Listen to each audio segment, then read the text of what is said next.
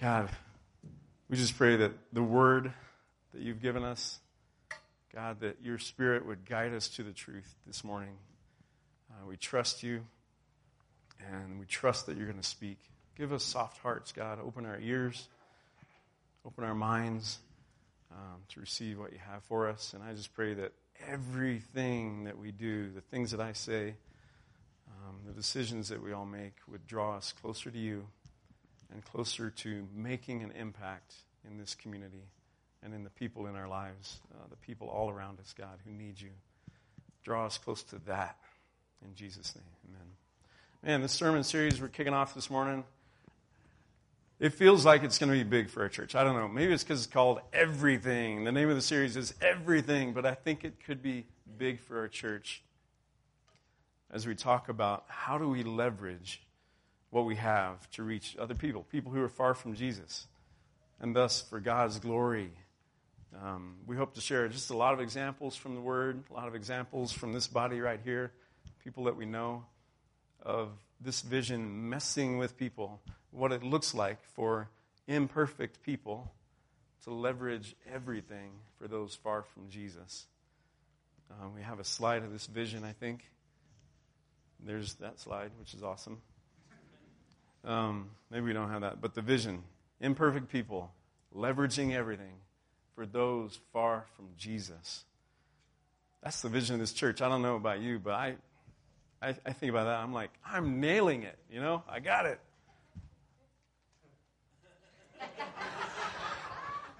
At least the first part, I'm nailing it. The imperfect people part, right? It's the leveraging everything part that maybe is a little bit harder for us to get our heads and our hearts around. What does it look like? Maybe you're new, maybe you haven't even heard that vision before. We want everybody to step into that vision and consider, what does it look like for me to leverage everything? We hope that it messes with you. Seriously, this is a big vision, and if you're part of this church body, this vision is for you. This is for your life. What are you going to do to leverage everything for those far from Christ? I wanted to give Kyle come on up, a chance to talk about how this vision has messed with him, okay? And it's actually changed the way they're living and operating, the Hansons. And to share, of course, how good the Lord is in all of that. So I'm going to shut up for quite a while here. Give him a lot of space because I want you guys to hear this story. Give him a hand. Thanks, Kyle. Is it up? There we go. Thank you so much, Keith, and thanks for the chance to be here.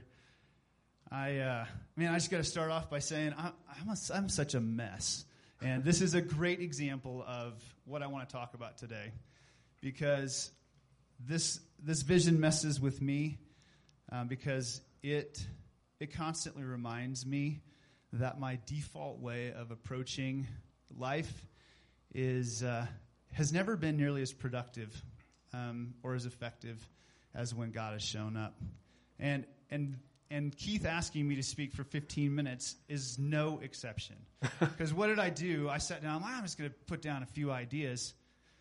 What I was really saying was, Lord, get off the throne.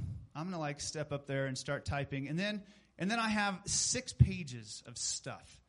And I'm like, that is not what God wants. Every time that God has done something amazing in my life, it's been because oftentimes I didn't even pick it, but I ended up in the back seat, and I got to watch God show up and rock my world and do things that I never would have expected. And so I have a timer going, and I don't have any notes. And I'm going to ask for the Holy Spirit to show up and to work between us and to do something with this time. And so just pray with me. Lord, thank you so much for the way that you fill in the gaps. God, when we're honest, we really, really are just imperfect people. And that imperfection, it calls us to our need for a Savior. It calls us to our need for an intercessor, for someone that shows up and fills in the gaps. And God, I just pray that you would move me out of the way, that you would intercede, that you would you would be the go-between, the helper that we have in our lives and that you've been promised to be, and that I would just be obedient, God, to what you have to say today, that I would just be a conduit, and, Father, that you would be glorified because of our obedience. Okay, amen. So there's 1,000 things that I could talk about, and I thought, well, I do want to give you just a little bit of background because it's fun for me to think about all the places that God has filled in the gaps. And the first one, I think, is just that I've had any opportunities. My dad was a self-professed coon ass. I'm just going to say that here. He grew up in the bayous of Louisiana, and they didn't have plumbing or electricity until he was an early teenager.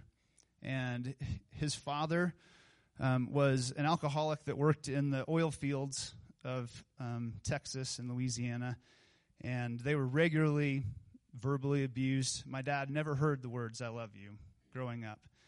And it dramatically changed the way that he treated us. Like, he did not miss a chance to tell me, "I love you, Kyle."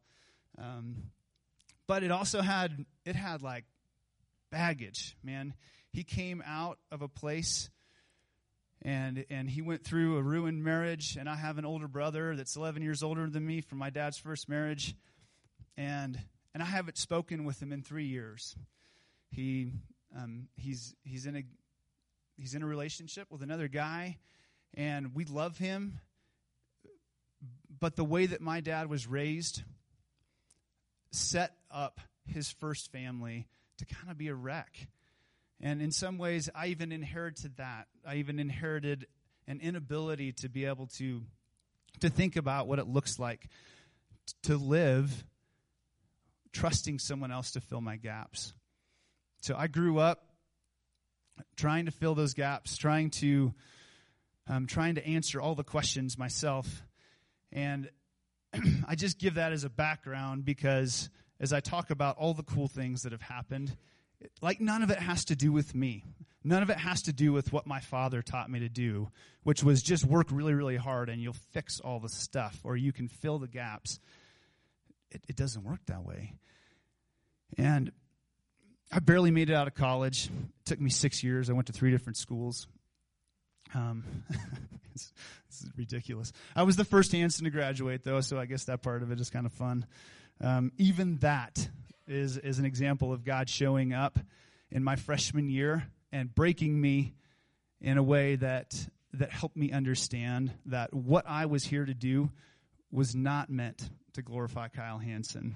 It was not meant to put me on the throne. I went through a number of years of teaching. I'm a biologist by trade.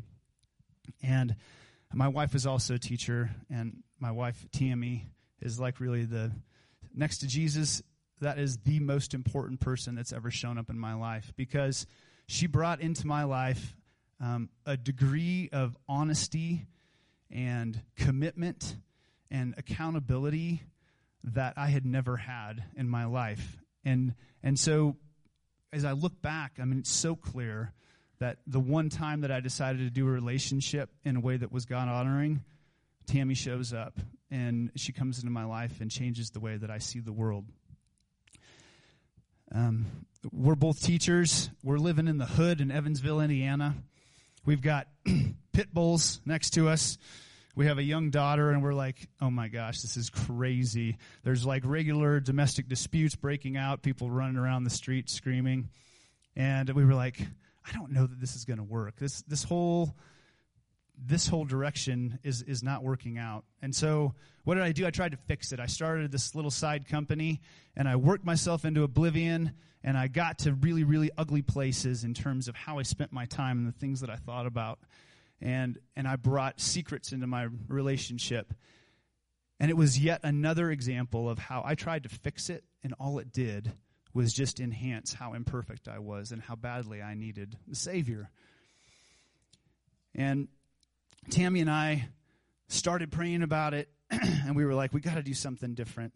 And every idea that I came up with really didn't work. And there was another teacher that was with me at the time, and she said, well, you know what? My husband is this national sales director at this manufacturing company. Why don't you talk with him? And so I talked with this guy, Mark, and so I'm a teacher, right? I'm a biology teacher, and I'm talking to this manufacturing company. I mean, I have no business switching careers or doing anything else. I go through 4 months of interviews with everybody from like the salesperson to CEO, and nothing is working. And so we're like, what is this going to end up looking like? And this guy, this friend of mine, calls me one day, and he says, I woke up last night at 2 a.m., and I had an idea for a position at Anchor. This is a 116-year-old company that was not good at change. And he said, I just want to let you know it took us 6 months to create a position the last time we had this idea. And so I don't want to promise you anything, but I just wanted to let you know because I never wake up with ideas like this. And a few days later, he and one of the other people at Anchor walked in and pitched this idea to the CEO. And he calls me later in the week, and I'm like, how'd it go? He said, Kyle, you're not going to believe this. He said, we walked in, and we pitched this idea. He said, I don't think it was 7 minutes. And Pete, the CEO, was like, let's do it. This is awesome. He goes, he didn't even ask me what we were going to pay you. So here I am, a teacher that took 6 years to graduate college, and I all of a sudden have this opportunity to go work in a manufacturing company, doing something that I've never been trained for. And come to find out, 48 hours before, this mentor of the CEO walked into his office and said, you know what you need, Pete? In your organization, you need a person that does this, and this. And 2 days later, these two guys walk in and have a conversation with the CEO of the company, pitching an idea that Mark had a dream about. And it's the very thing that this mentor had told the CEO that he needed. And so I end up moving from teaching into manufacturing in a job that lets me go around and spend time with every single vice president of the company, learning what they do and understanding the entire organization, and managing projects that I had no right to have my hands on. And that corner was ridiculous, and it had nothing to do with me. It had nothing to do with what I'd done, what I'd shown up to do. Fast forward 6 years, and I've had the chance to have great teaching and learn all sorts of neat things. And a friend of mine calls my wife and I when we're in Texas and says, hey, we have this company, and the stuff that you've been doing at Anchor is really cool. Would you be willing to come work for Western Excelsior? And so we were like, man, that would be awesome. We could maybe even have more influence, do some neat things. I have no idea how it's going to work. And so we go through another 3 months of trying to understand what it looks like to create something. And one day he calls and he said, I don't think any of the stuff that we're talking about is going to work. If this is going to happen, you need to go to Colorado, to where our biggest manufacturing plant is at, Mancos, Colorado. And you're going to have to move your whole family there. And Tammy and I were like, are you kidding? She'd never left Evansville, Indiana. And so the idea of moving was ridiculous. And so we start looking at the cost of living and all the other stuff, and we're like, this is never going to work. And so it was clear that was done, and there was going to be no opportunity moving forward. So we come up with, here's what it would take. It would take you paying for our house. It would take you paying us in this way, something that was 4 times what I'd ever made as a teacher. And so it seemed absolutely impossible. So I get on, Tammy and I pray, I get on the horn with Zach, my friend, and I'm like, Zach, man, this is going to be hard, but this is what we think it would take. He says, my brothers and my dad were just talking about this yesterday. That's exactly the number we were thinking. And so we were like, okay, we're like packing our stuff up, and we're moving to Colorado. And so 8 years ago, we landed in Colorado, and we visited 3 different churches, and we're like, it just does not feel like home. It turns out we walk 45 seconds from our house. We live in the townhomes right above here. We walk through the doors of Grace, and I had just been taking our leadership team through the book Visioneering and the story of Nehemiah and trying to understand what it looks like to come up with a vision for Western Excelsior. And Justin Ross preaches on Nehemiah. And Chris Standridge meets us as we walk in and takes our kids down, and we go out to eat with the Alwines. And all of a sudden, it was like we're home. 4 years later, some really amazing things had happened at Western Excelsior. You know, I drove back and forth 2,000 times between here and Mancos over those 4 years. And I had 2 of my leaders get baptized and come to Christ in the time that I was there. And I got to see God just show up in amazing ways and do things because I was in so far over my head. I'm leading a plant of 150 people, and I'm a biology teacher. It's like, what the heck is going on here? And so every day I was forced to say, I don't know how I'm going to close the gap, God. And he has grown me over and over and over in ability to say, what's it look like to leverage? That's the part that I want to really hammer home. And leveraging looks like getting on your face in front of God. And I don't know if that makes sense, but leveraging everything first starts out by getting down and saying, this is about how much I have to offer. It's not getting up and grabbing a hold of it and doing everything that you can to try and fix it. It's starting by saying, there's a gap that exists, and it's bigger than I know what to do with, and it's there because God wants to show up and do something stinking awesome. And if I keep making my world smaller, I'm putting myself back on the throne. I've got to take that position of submission and say, it looks like just giving up. I got to first give up.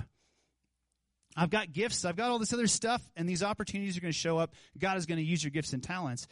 But you don't get to see them used fully and completely until we've started in a position of submission where God can work and close the gaps and say, look, the big pieces, I got the big pieces. So 4 years later, it was clear that Zach and I were going in different places, and it was really because I'd fallen in love with this place. I'd fallen in love with Grace Church and Southwestern Colorado and all the people of Mancos, and that company wanted to sell the business unit, and so we were not meeting very well. And so we were in conflict all the time, and it made sense that I would leave. So I left, and I had this idea for starting something that would use locally harvested ponderosa pine. I was like, what if we could do something with ponderosa pine? And so I did all sorts of research, and I tried to put it all together, and I built business plans, and none of it made sense. None of it worked. It wouldn't, the idea wouldn't let go of me. But slowly, my severance pay was going away, and it was getting closer and closer to the point where my family was not going to be able to eat, and I was like, what am I doing? I'm chasing this thing, and I don't think I'm chasing it the right way. And then God shows up, and he gives me an opportunity to spend 3 years traveling back and forth, going to Arizona. And that gave me 2 things. It gave me a good chunk of change, which was missing in the first place, and it also gave me time to think about it, and it also gave me a second look at, oh my gosh, I love my family. And to get on a plane and leave 30 weeks a year and give the best that I have to some place that's not where I live is breaking my heart. About that time, 2 years into this whole thing, Grace comes up with this imperfect people leveraging everything for those far from Jesus. And I realized that what was missing in what I was trying to do is it still wasn't tied to what God had for this place. And if we're going to leverage everything, that means that we have margin. So what struck me and the way that God tore me up with this vision was, we're trying to tell people that you're supposed to leverage everything. People in this area, they don't have much to leverage. There's no margin. Most people can't stick. And there's 2 big levers. There's housing costs, and there's the availability of jobs. And so we were like, oh, what we're supposed to be doing is actually lowering the cost of housing, and creating jobs that pay differently. Because if we can't create margin, even in our own church, even in our own communities, people will never be in relationship. They'll never be having the conversations that they need to have in order to be able to leverage everything. If you want someone to know about Jesus, it comes because you show up in their life and you show love. How do you show love when you don't have any time to be in an authentic relationship? And so, for the last, God showed up by giving us a grant. He gave us $250,000 from the Forest Service, and all of a sudden, we've got this train that's rolling that I don't even know what to do with. And so now we're in this spot where we've started a company. I have no idea how I'm going to pay myself next month. But every day I wake up and I'm like, this is the best. Because I'm like, that's the vision of Grace. We're doing it. Like we don't have anything else that we can put in. We put in our time. We put in our bank account. You know, you say, show me your calendar and your checkbook, and I'll show you what's important to you. Like, we're there. And so I say that to say, pray that God would show up in mighty ways and that he would do the same thing that he's done before, that we would be on our face, that he would show up in a way that is clearly him filling a God-shaped gap in our lives. That's where we're at, Keith. I hope that story helps or kicks it off for you. I really appreciate the chance to be a part of Grace Church. I appreciate you all taking the time to listen. And I pray that God gets the glory for all the crazy things that are going to happen in this church because we figure out what parts of our life we haven't given to him. Amen.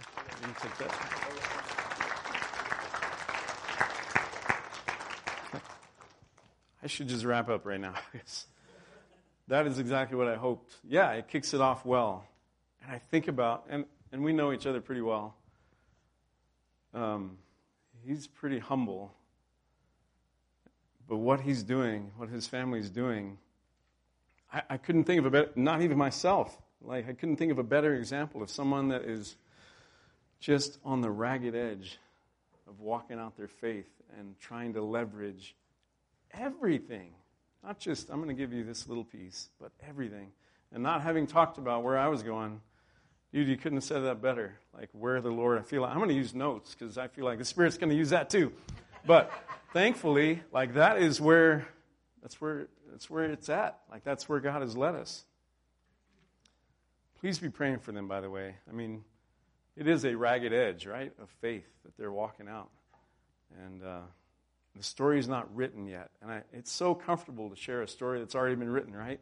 But to come up and share, I don't know how I'm going to pay myself. All of that stuff. It's real. It's happening now. Please pray for the Hansons. You guys do that? Okay, God, we pray for them right now. If you know of other stories of someone that this vision has messed with them, please let us know. We want to see a lot of stories here in the next month. Is that a good sound? So let me know. Let the elders know. My heart, as I prayed about it, was to share just two things that I think are going to set us up for real success. You already basically touched on it. I'm pretty sure that many of us don't feel like we have anything to leverage, right? There's no margin, as you said. How? When? How am I supposed to make this happen? I don't even have what I need. I can't even get out of bed in the morning. Where is this coming from? What am I going to do? Please be encouraged. Because if tackling this vision feels like just another thing you can't get done, there is hope.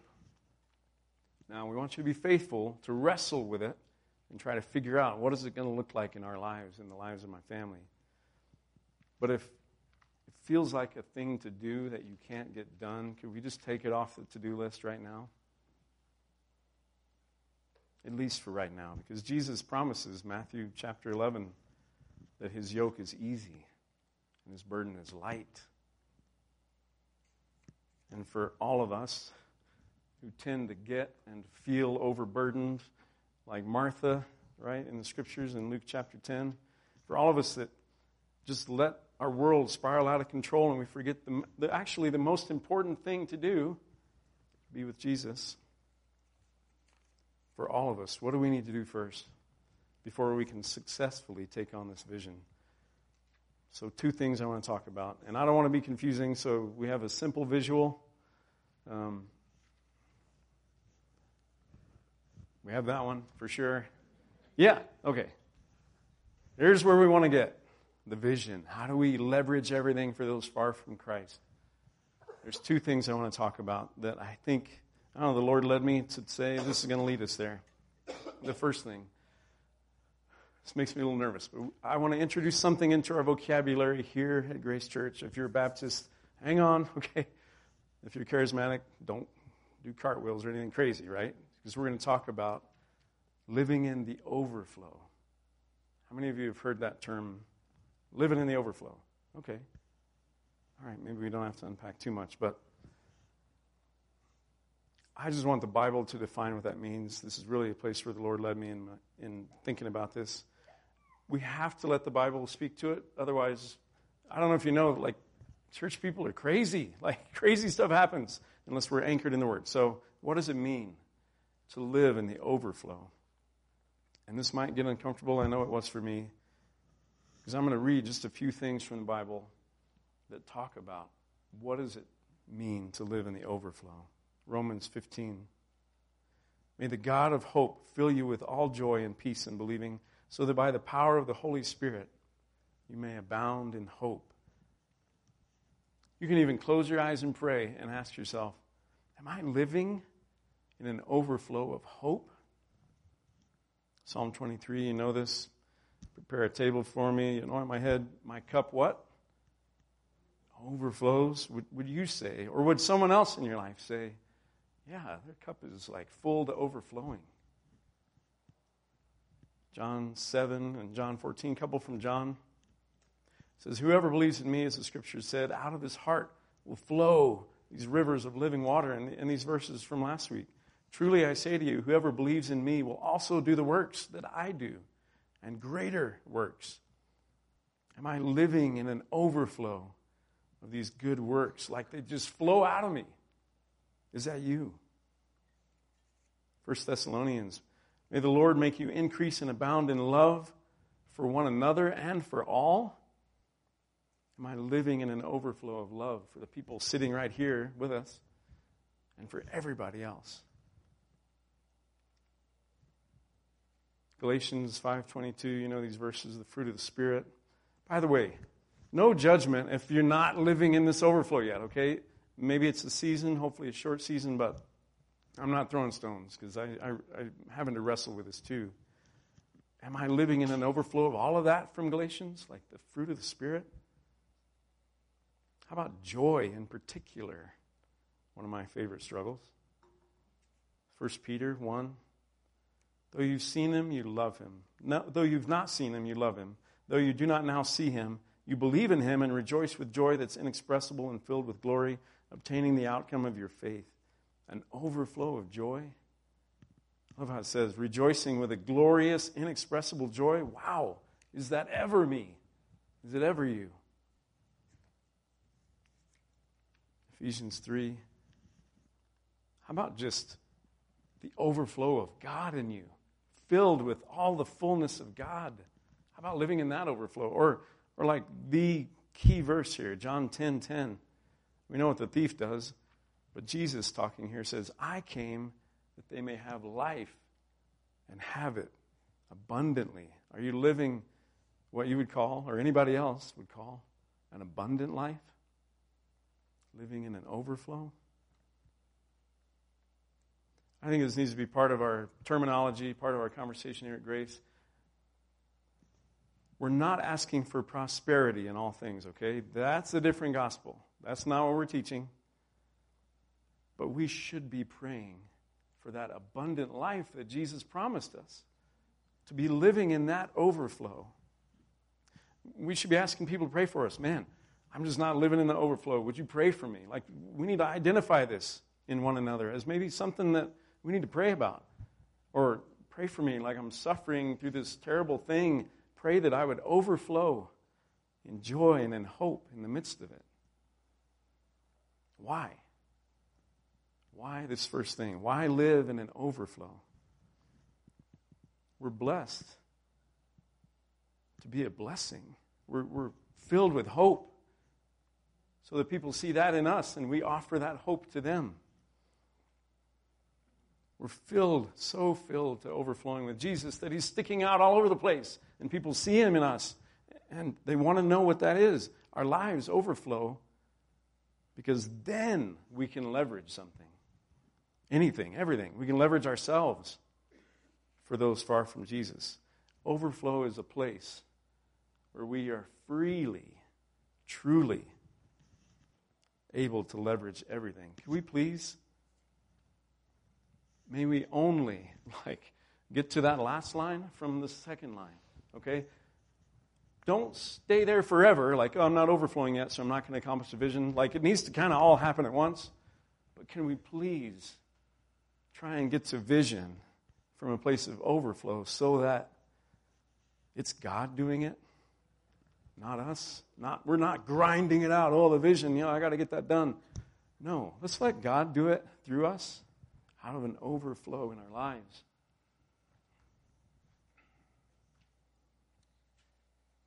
Doesn't it just sound good anyway? Not just to accomplish the vision, but I want to live that abundant life. I've always heard about it. I want to be there. So take tackling the vision off your list if it feels like just another thing to get done. And let's live in an overflow first. Then you could fairly ask, I don't know how to get there either. I don't know how to do the vision, but you're telling me just overflow first. What does that mean? So here's the third thing, right? And this is what Kyle touched on so brilliantly.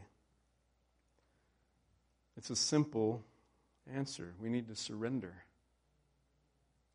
Surrender to Jesus, who came so that we can live, we can have life, and we can have it to the full. We can have it abundantly. We can overflow. To get there, we've got to start here. Surrender. I mean, if you need examples, dude, check out the disciples. Check out the early church, why do we not see more Stephen types and Peter, these early Christians, at least in this country, Christians who just overflowed with life, with love for people around them, wisdom and the Holy Spirit, hope and passion. And they were able and fully willing to leverage their lives, even their deaths. Why don't we see that today more? Because we're not overflowing. And why are we not overflowing? Because we refuse to surrender to Jesus. Maybe we don't know that we should. Maybe we don't know how. Such a short message to deal with all this stuff. But take me out to lunch. I'll give you some details. But Matthew 16 tells us a lot. If you need some first steps here, Matthew 16, Jesus told his disciples, if anyone would come after me, let him deny himself, take up his cross, and follow me. What an awesome verse that is. First it says, if anyone would come, are you willing, first of all, to follow? Second, it says, deny yourself, take up your cross. Are you living for yourself or for you and your family, for your pleasure, for your safety, security, whatever it is? Could you deny all that? And actually, in stronger terms, it's implied in that verse. Could you die to that? When it says, take up your cross, die to that. Or let that stuff be dead to you. Third, having died to all that, can we simply place Jesus above everything else in our lives and say, Jesus, I want to follow you. Show me what to do. By the way, there's great encouragement in that next verse, 25. Whoever would save his life would lose it. Don't we already experience that?